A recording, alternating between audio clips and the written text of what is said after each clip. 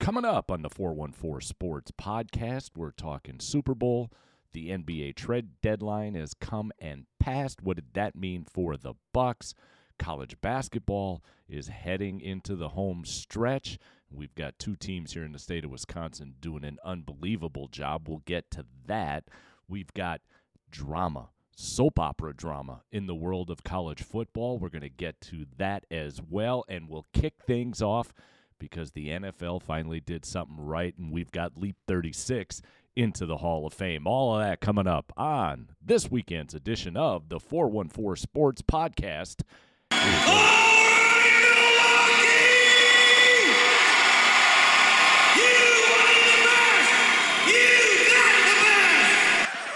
But instead, it's the 414 Sports Podcast, and it starts right now. 5, 4, 3, 2, 1.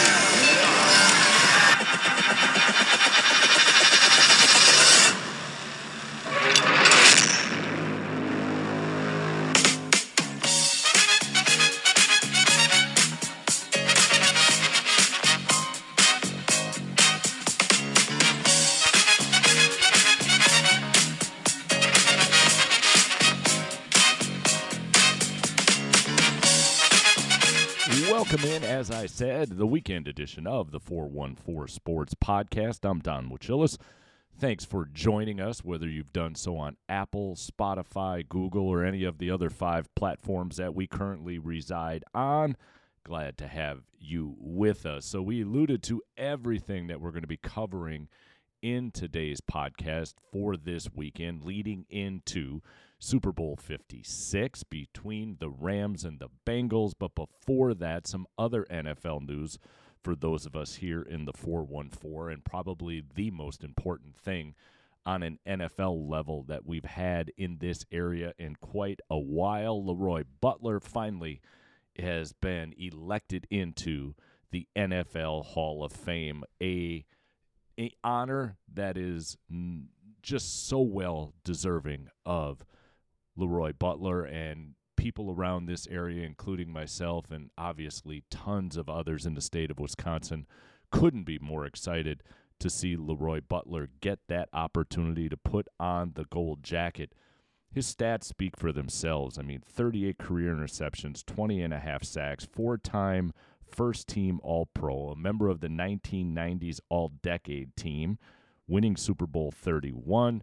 And for a lot of us around here, he is also the inventor of the Lambeau Leap. But I think outside of what he did on the football field, what you find, at least here in the state of Wisconsin, and especially within the 414, now that Leroy is doing afternoon sport talk radio here locally at 1250 a.m., The Fan, and then that gets broadcast statewide, is the impact he's had on all of those that he's come in contact with. When you look at social media and you see the number of people who've had pictures with Leroy Butler or who have had interactions with him and how highly they speak of Leroy Butler, that's Hall of Fame worthy in and of itself. And I'll just say this, as a teacher, having Leroy Butler come to your school and talk to your kids will be engaged, they will be entertained, and they will be educated. We've had,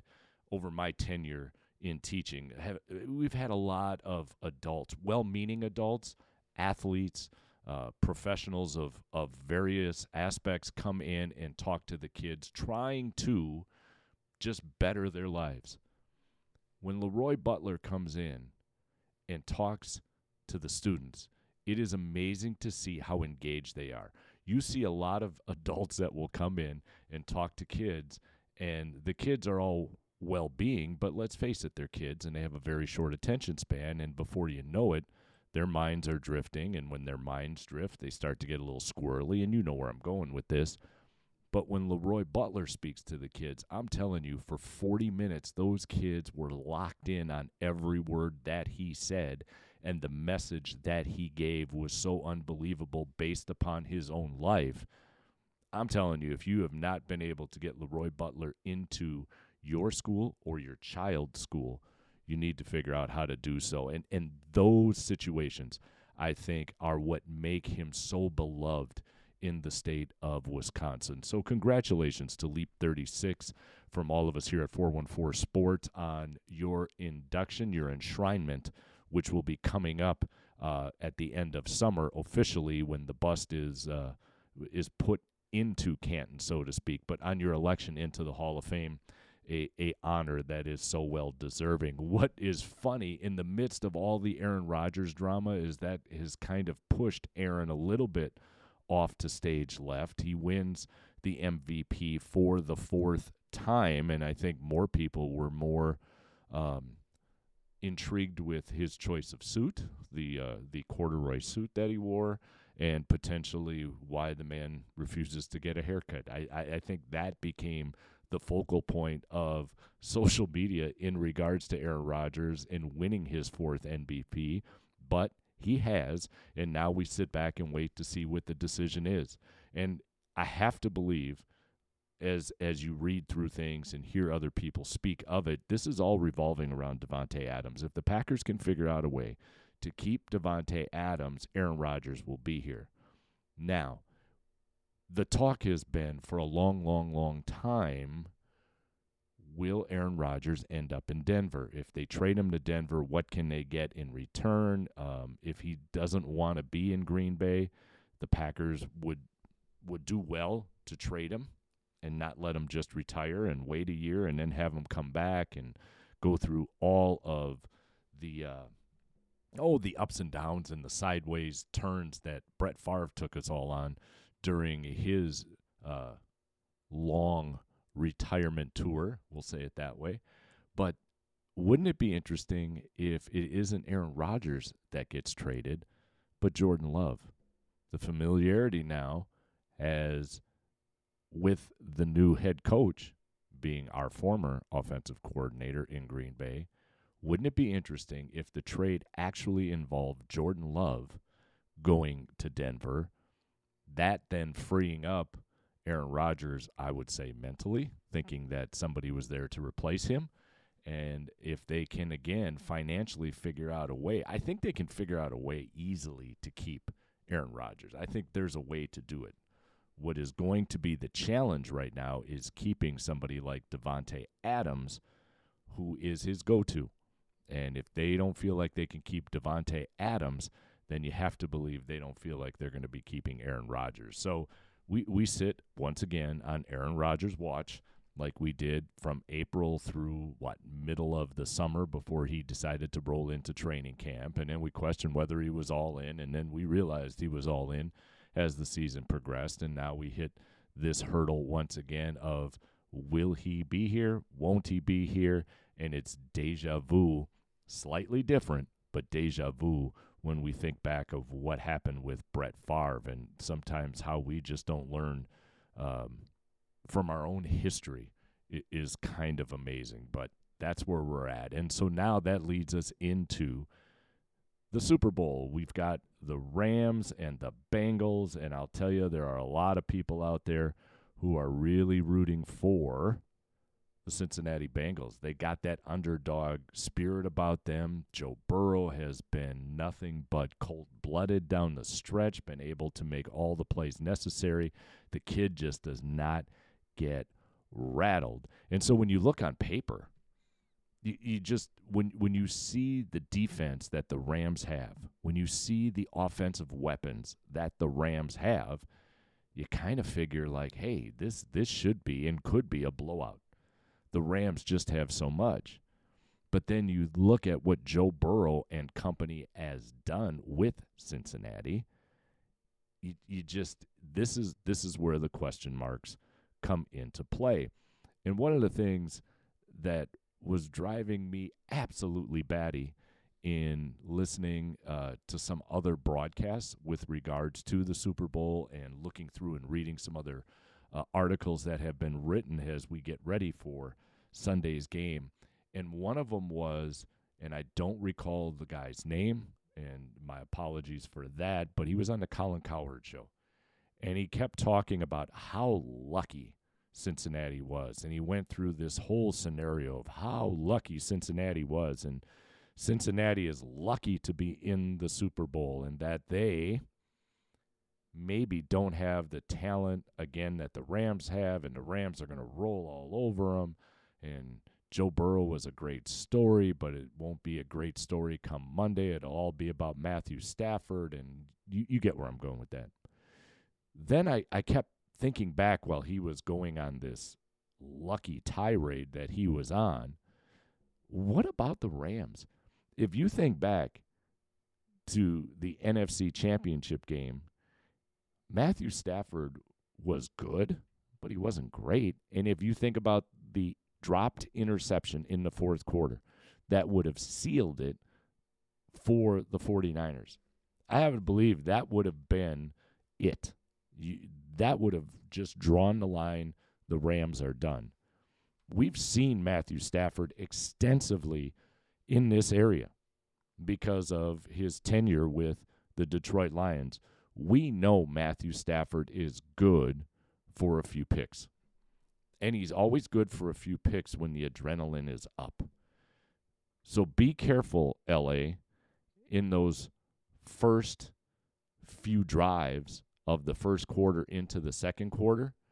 And I would say to McVay, I'd say, Sean, listen, you need to run the ball. And you need to run the ball extensively the first few drives.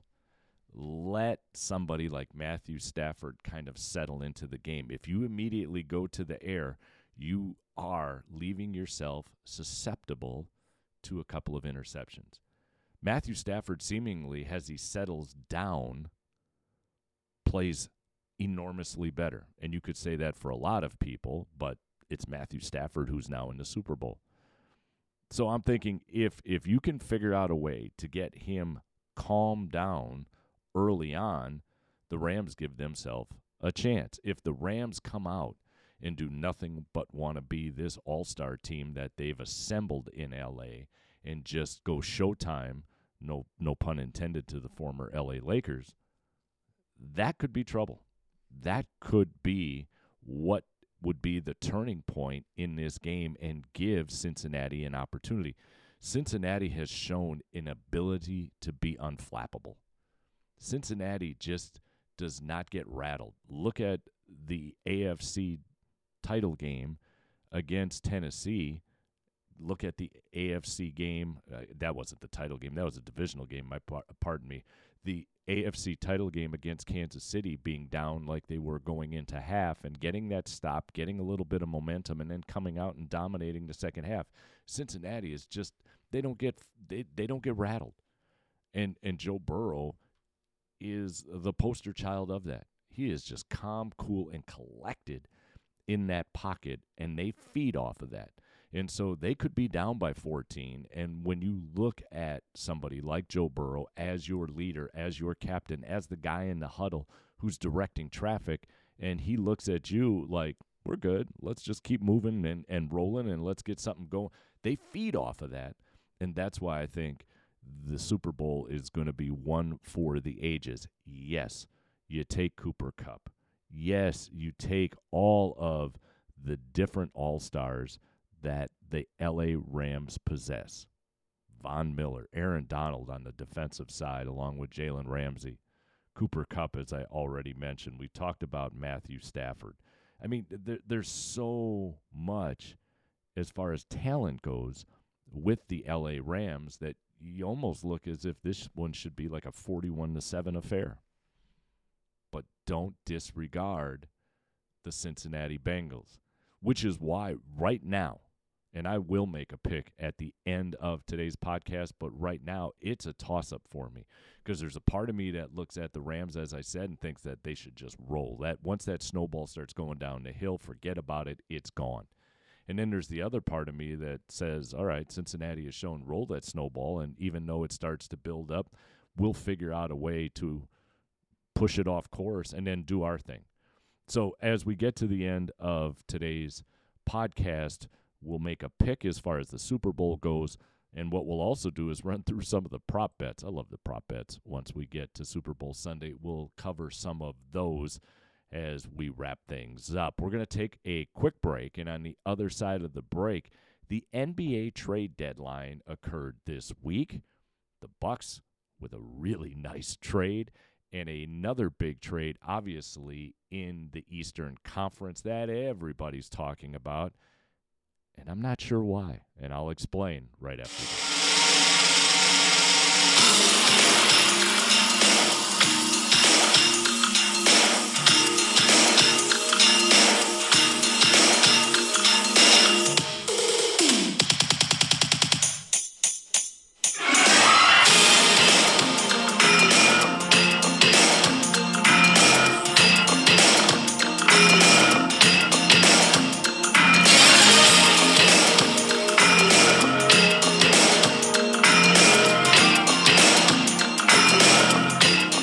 Welcome back into this weekend edition of the 414 Sports Podcast. I'm Don Wachillis. Thanks for, again, logging in as we switch over now to the NBA. The trade deadline has come and passed, and the Milwaukee Bucks back in the mix once again as they've added Serge Ibaka from the Los Angeles Clippers in the midst of a 4-team trade. In the midst of everything, Detroit gets Marvin Bagley III. They get him from Sacramento. The Clippers, they receive Rodney Hood and Semi Ojeleye from us here in Milwaukee. The Bucks receive, as I noted, Serge Ibaka, 2 future second-round picks, and cash considerations. And the big name parting for the Bucks as Sacramento gets Dante DiVincenzo, and from Detroit they get Josh Jackson and Trey Lyles. I love it. I'm sorry, I love it. I hate to see Dante DiVincenzo go. I think he was a solid player for the Bucks. I think he was and could have been an absolute key, if it not for the injury last year in that championship run. I think he would have made life a little bit easier on so many levels had he been able to participate, but the injury kept him out of most of the season to this point. Started coming back, started playing well, started doing all of the things he was doing prior to the injury, but you had a chance to get Serge Ibaka, somebody that can help you out a little bit down on the low post, obviously a scorer, decent defender. It's just a great move for the Milwaukee Bucks as we head down the stretch now. The All-Star game coming up shortly. I'll pass, but that'll be for another episode. And we make our way towards playoff time. And so with that addition now, the Bucks will, with 2 roster spots open, be really looking at the buyout market. And so the buyout market now will be, there are going to be obviously teams who will just purchase out existing contracts for players on their teams, and in doing so, trying to clear some salary cap space, and it's more of a management thing than anything else. But some names that are out there include Robin Lopez, which I think would be a fine addition. I mean, we know what Brook can do, and Robin essentially a carbon copy. So Brook and Robin together once again with the Bucks would be fine. The one that really interests me for a stretch run would be Blake Griffin. Blake Griffin with the Nets is one of those who is thought to be on the verge of being bought out, in this case, again, by the New Jersey Nets, or the Brooklyn Nets, excuse me. That shows the depth of my age right there. But Blake Griffin, an athletic center. You don't need Blake to score. That was the problem, I think, for Blake in Detroit. Blake was a human highlight reel, and they wanted Blake to be the offensive go-to person when he was with the Pistons. He doesn't need to be that, obviously, with the Bucks. What the Bucks need is some athleticism, somebody to protect the paint, somebody to grab some rebounds. And I think in the midst of many of the names that are being thrown out there, Blake Griffin to the Milwaukee Bucks would be huge to fill one of those 2 roster spots that currently remains open. And then, obviously, unless you were living under a rock, the big trade that sent Ben Simmons to the Brooklyn Nets in exchange for James Harden. And people are losing their minds that now the Sixers could be the team to beat in the East because they have James Harden. Has anybody watched James Harden absolutely disappear once we get into playoff basketball? James Harden is an incredible talent. The man can shoot. There's no question about it. But James Harden disappears on you once you get to playoff time. And so for the 76ers, you got rid of Ben Simmons, which has been nothing shy, and an understatement when I say a headache since this season began. You got rid of him. Good for you. But what is Ben Simmons going to give the Brooklyn Nets? We don't know. Nobody knows what Ben Simmons can do. I mean, we saw what happened last year in the playoffs. He didn't want to shoot. He didn't want to drive to the basket for fear of being fouled and end up on the free throw line. His head, no pun intended, from a basketball side. I mean, I don't know what is happening on we'll say a human side. I just want to talk about basketball.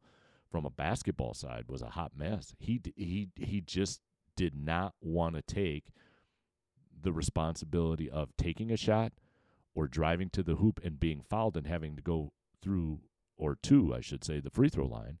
He was just a hot mess. He had completely lost his confidence. So did he get his confidence back? Now, if I'm in the Nets and you get Seth Curry, yep, that's huge. But Seth Curry and Kyrie Irving on the same floor, Kyrie Irving ain't giving up the ball. And in order for Seth to shoot threes, he's going to need the ball, and Kyrie don't give up the ball. So I just, as much as I understand why the trade was there, James Harden was done with the Nets. James Harden was done with Kevin Durant and Kyrie Irving. It was not working. Ben Simmons was done with the 76ers, lost a ton of cash this year in trying to make his point. And yet, in the midst of that switch, I just don't see how either team has elevated themselves. They've gotten rid of headaches. And so maybe just from a headache perspective, both teams are happy. But for teams that now are supposed to make deep runs into the playoffs and really challenge the Milwaukee Bucks, who are looking to get back-to-back titles, I don't see it. And Seth Curry on the Bucks, that's different. A three-point shooter on Milwaukee, consistent the way Seth is, phenomenal. But we're talking about Seth Curry with the Nets, and we're talking about Seth Curry trying to get the ball from Kyrie Irving. It's not going to happen. And how much is Kyrie going to play? With the whole vaccination thing, he can't play at home. He can only play on the road. The Nets have got to hope for maybe like an 8th seed where they'll be low on the totem pole, and that would mean Kyrie Irving could play a bunch of games in the playoffs because they'll be consistently on the road since he can't play at home.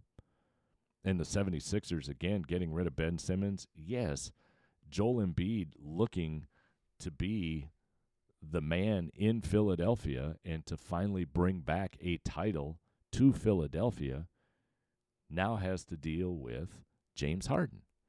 And James Harden might be refreshed now that he's out of the Nets, but there has been numerous evidential points that you can look at to see how James Harden absolutely disappears come playoff time.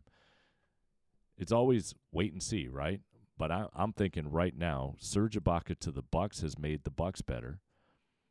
Their two main contenders, okay. I'm not thrilled by it. I don't think it's that big of a deal. And so as we make our way towards playoff basketball, I still think it's our Milwaukee Bucks who've got the best shot to become NBA champions, or at least to get out of the Eastern Conference. Don't look past Golden State this year, and obviously don't look past Phoenix this year. Those two teams, I think, are going to beat each other up once they get to the Western Conference Finals. I can see both of those teams making their way through the respective playoff bracket on the Western Conference side and beating each other up pretty well once they get to the Western Conference Finals. But those are two really good teams in the West this year, and I think Milwaukee is the cream of the crop in the East. So it's going to be Milwaukee, in my opinion, against one of those two once again in the NBA Finals. So, as always, we'll keep an eye on it and see what happens. When we come back, let's talk some college basketball. We've got two teams here in the state of Wisconsin that are playing unbelievable basketball as we now are setting our eyes towards March and the NCAA tournament, and we've got two for sure that are going to be locked in and ready to go, and we'll talk about it in just a minute.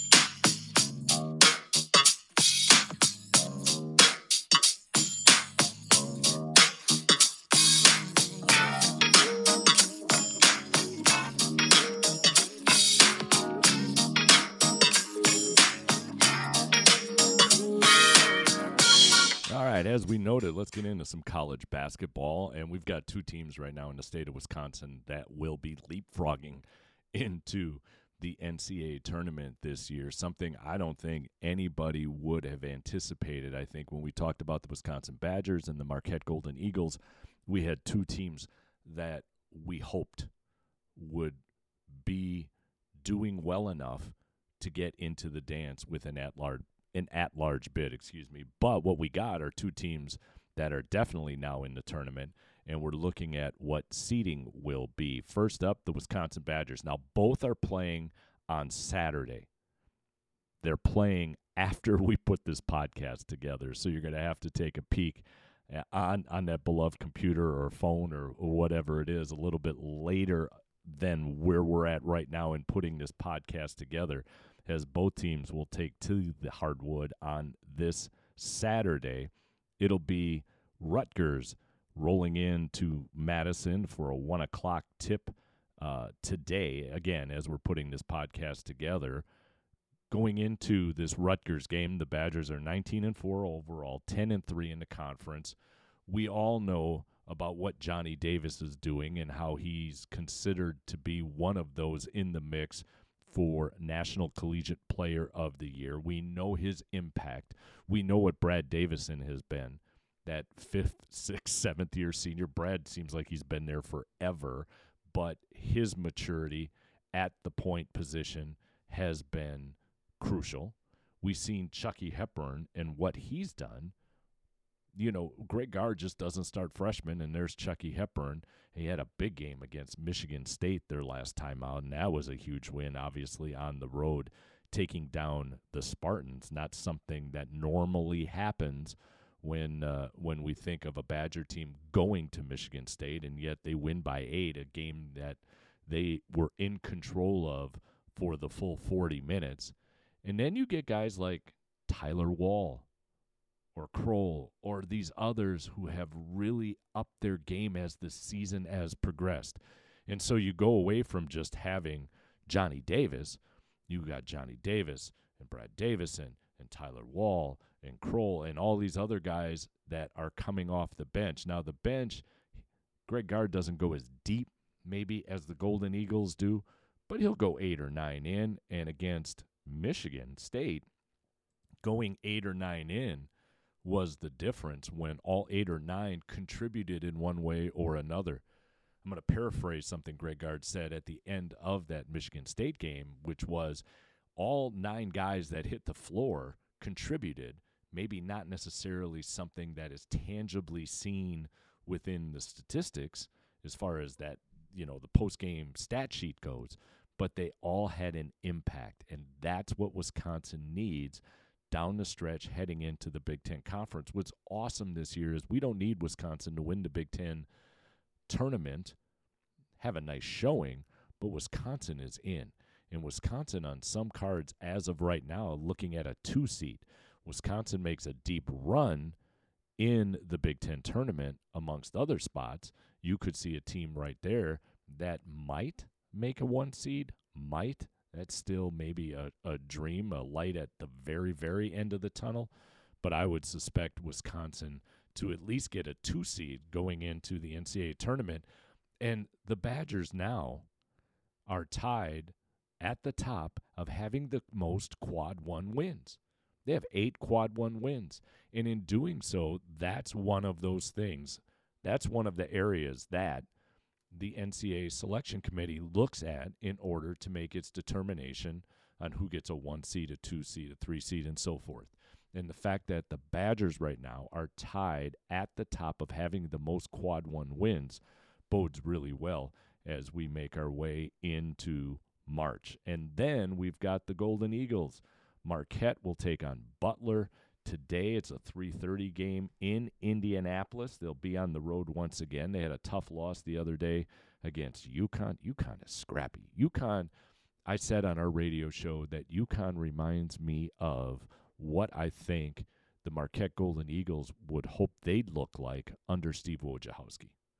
I mean, Danny Hurley and his brother, dependent upon it's not Danny Hurley who's at UConn, his brother, who's at UConn coaching, they're just tough as nails. They're scrappy, they're talented, they hustle, they do a lot of the little things. I think whoever draws UConn in the national tournament, they're in for a whirlwind because UConn's going to be a tough out. Now, they lost last night. I think it was Seton Hall that they dropped to, but they're just tough. And you got to have a full 40 minutes ready to go against UConn, and you got to be physical. UConn almost plays a Big Ten style of basketball within the Big East. So, again, it's Marquette at Butler today at 3:30. Marquette 16-8 overall, 10-3 at home, 4-4 on the road. And what can you say about what Shaka Smart has done? Shaka Smart has put this team, in essence, on fast forward. Everything that we thought was going to happen with the Marquette Golden Eagles, maybe in year 2 and year 3, has happened in month 3 and month 4. He has really sped up the process. He's got people believing in themselves on the floor, and more importantly, he's got the fan base believing in the team right now. And this is a team, again, after going through that incredible stretch of games where we've talked on this podcast, we've talked about it on our radio show, that if they won 2 games out of that 7-game stretch against unbelievable opponents like Seton Hall and Villanova and Xavier and Providence and some of those teams twice being road and at home, just if you can go 2-5 and be competitive and give yourself a shot, that's what will be important. And they flipped it on us and went 5-2 and just balled out. And so when they got to UConn, it's been a gauntlet within their schedule. They looked a little tired. They looked a little tired against UConn, and UConn just, again, out-hustled them. So hopefully after the game on Tuesday of this past week in that loss, they're refreshed a little bit, because now it's at Butler, home to Georgetown, at Creighton, home to Butler, at DePaul, home to St. John's. Again, as we get ready to round out the regular season, work our way, in this case, into the Big East tournament, and then find ourselves as to what will be when we get to the national tournament. Again, Marquette now is sitting in a spot where they are not necessarily hoping to get in. Now it's about seeding. And what seed will they get? And again, that will depend upon how they finish out the season. And this is just a team, again, with a player.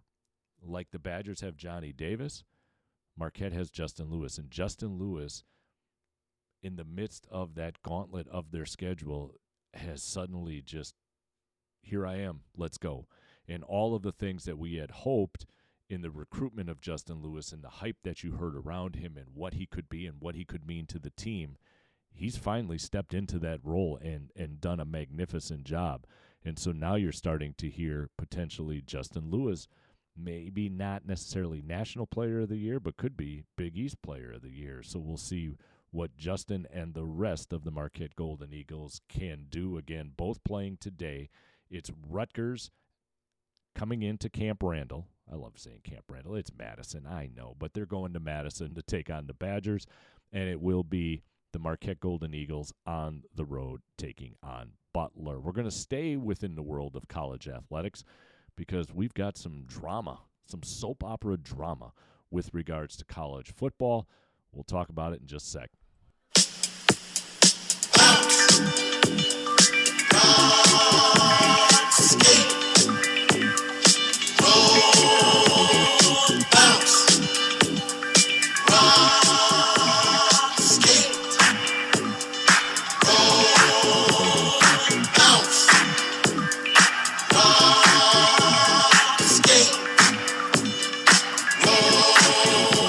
Let's stay within the world of college athletics. So we've got a number of stories that are creating so much drama, and they get covered up on a weekend like this when we're all talking about the Super Bowl and what could happen there. You've got Jim Harbaugh, who has seen a couple of really good coordinators leave. Now, coordinators leave all the time. Coaches leave all the time. Every offseason, assistant coaches, coordinators vacate. But they usually don't vacate for the same job. Usually it's a step up. And in college, many a times it might be going from, like we say in basketball, a mid-major to a major. It may be from a major to the NFL, whatever the case may be. But we've seen with Michigan, at least on the offensive side, we've seen the coordinator jump ship and take the same job with Miami. Jim Harbaugh interviews with the Vikings and has his name bantered about for other jobs. And so he almost got the feeling like Jim Harbaugh was leaving Michigan in a lurch because, A, he's sitting on top of the world after beating Ohio State this year, and B, last year had to take a pay cut in order to maintain his job. And I think he's trying to, turn the knife a little bit when it comes to the administration and make them hurt a little bit. But now Jim Harbaugh, after not getting the Vikings job, has come back to Michigan, and he's all in. That seems to be the catchphrase now since Aaron Rodgers and others have utilized it. But he seems to be all in, and so Michigan now is looking to repeat the success that they had last year. What has happened to Brian Kelly? Brian Kelly goes to LSU and essentially has lost his mind. We've seen Brian Kelly give us the fake Louisiana accent when he gets down there. We've seen Brian Kelly dance with a recruit on a hype video that was nothing shy of disturbing. The only way I can describe it is if you've seen the Seinfeld episode when he lane dances. Just put that to house music and some lighting and some technological wizardry that the kids can do now when they post things on social media, and to have Brian Kelly there, it was simply disturbing, and the kid ended up pulling his thing of intent for LSU and jumping over to Alabama. And then we get Auburn. Now, Brian Harsin, who was hired last year as the head coach, a hire that I think many at Auburn questioned, but nonetheless, he was hired as the head coach. Now, Brian Harsin's old school. Brian Harsin ain't worried about boosters. Brian Harsin ain't worried about administration. Brian Harsin ain't worried about nobody's feelings. Brian Harsin is going to coach football. Brian Harsin's going to do it the old school way. That's who Brian Harsin is.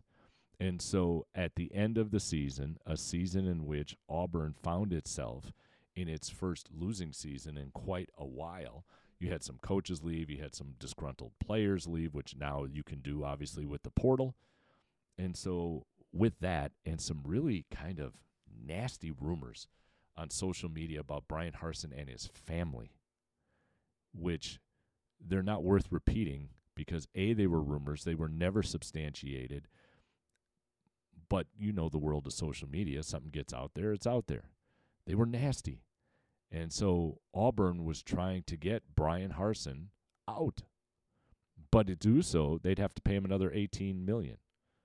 They can't afford it. People are like, it's Auburn. They can afford it. Not really, because they're still in the middle of a $22 million buyout to Gus Malzahn, who's now the head coach at Central Florida. Gus Malzahn, who won a lot of games at Auburn, who apparently rubbed some of the boosters the wrong way and was shown the door, but got $22 million to head to the door. Here's the crazy part. Gus Malzahn, 30 minutes after agreeing to the buyout, it was in the contract that he would receive $10.3 million 30 minutes after the buyout went into effect. So he was guaranteed over $10 million 30 minutes after the papers were signed that would be in his bank account. And the rest of the $12 million would be paid off in installments over, I don't even know how many years. I don't have the document in front of me. So when people are like, well, they should just Harsin, they should just buy him out. Well, his buyout was 18. They don't have the money. And because they don't have the money, the university went on this obscure investigation into allegations with regards to their head coach in Brian Harsin. And there was nothing superficial about it. First of all, there was no reality behind any of the allegations. And secondly, everybody knew the reason why they were investigating is they didn't want to do the buyout. So if they don't do the buyout, we can find cause to fire, then we can get rid of them, and we don't owe them a dime. Well, they couldn't because they didn't have anything. And so the president wrote a letter yesterday basically saying, he's our guy, he'll be our head coach. Now, after all this is said and done, if you're Brian Harsin, and maybe he can compartmentalize this and put it somewhere, in the recesses of his brain and just move forward. How do you move forward with this? How do you move forward? We've talked about coaches being on the hot seat. This is beyond hot. I don't even know what the hot seat, what the equivalent would be for this. He's got to now rally his team, and he has got to figure out a way how he's going to make Auburn successful. Because if he's not successful next year, you're going through this all over again. And maybe the buyout is less. And if the buyout is less, maybe that's what they'll do. But Brian Harsin is old school, and Brian Harsin dug in and said, you want to challenge me on this? You want to go out and find some allegations that have no merit? I'm not backing down. So you go do what you got to do. And Brian Harsin showed up at the coaches' meeting for the SEC the other day when many thought he wouldn't. This is a guy who really, he don't care what others think other than what he's trying to do, and in his mind probably thinking he's doing it the right way. He really doesn't care what someone like me says or what a booster might say. He's not going to come and shake your hands and kiss your ring. He's there to coach football. And so this is one of those stories that is far from over, and I think it'll be interesting to watch. And it's one of those stories as a Badger fan, when you think about sometimes the frustrations we have over wins and losses, we don't have frustrations like this.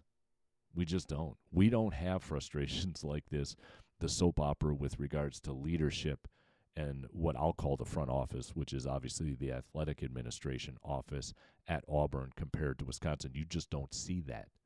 That doesn't exist. And so I think I'll enjoy it, the soap opera that is, because it's not the Badgers. I think if it was the Badgers, it would be incredibly troubling. But it's not. And because it's not, I'm going to sit back and enjoy and see what happens to Auburn with this whole scenario moving forward. All right, let's get ready to close things out. As we said, we'll make our Super Bowl prediction. We'll look at some prop bets, and then we'll close it out on this weekend edition of the 414 Sports Podcast. We'll take a quick break, and then we'll do just that.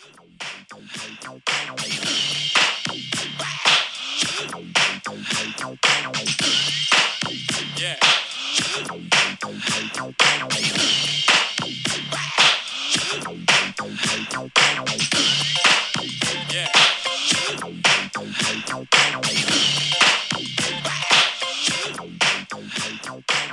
All right, let's close things out on this weekend edition of the 414 Sports Podcast. Let's do so with some Super Bowl predictions and some prop bets.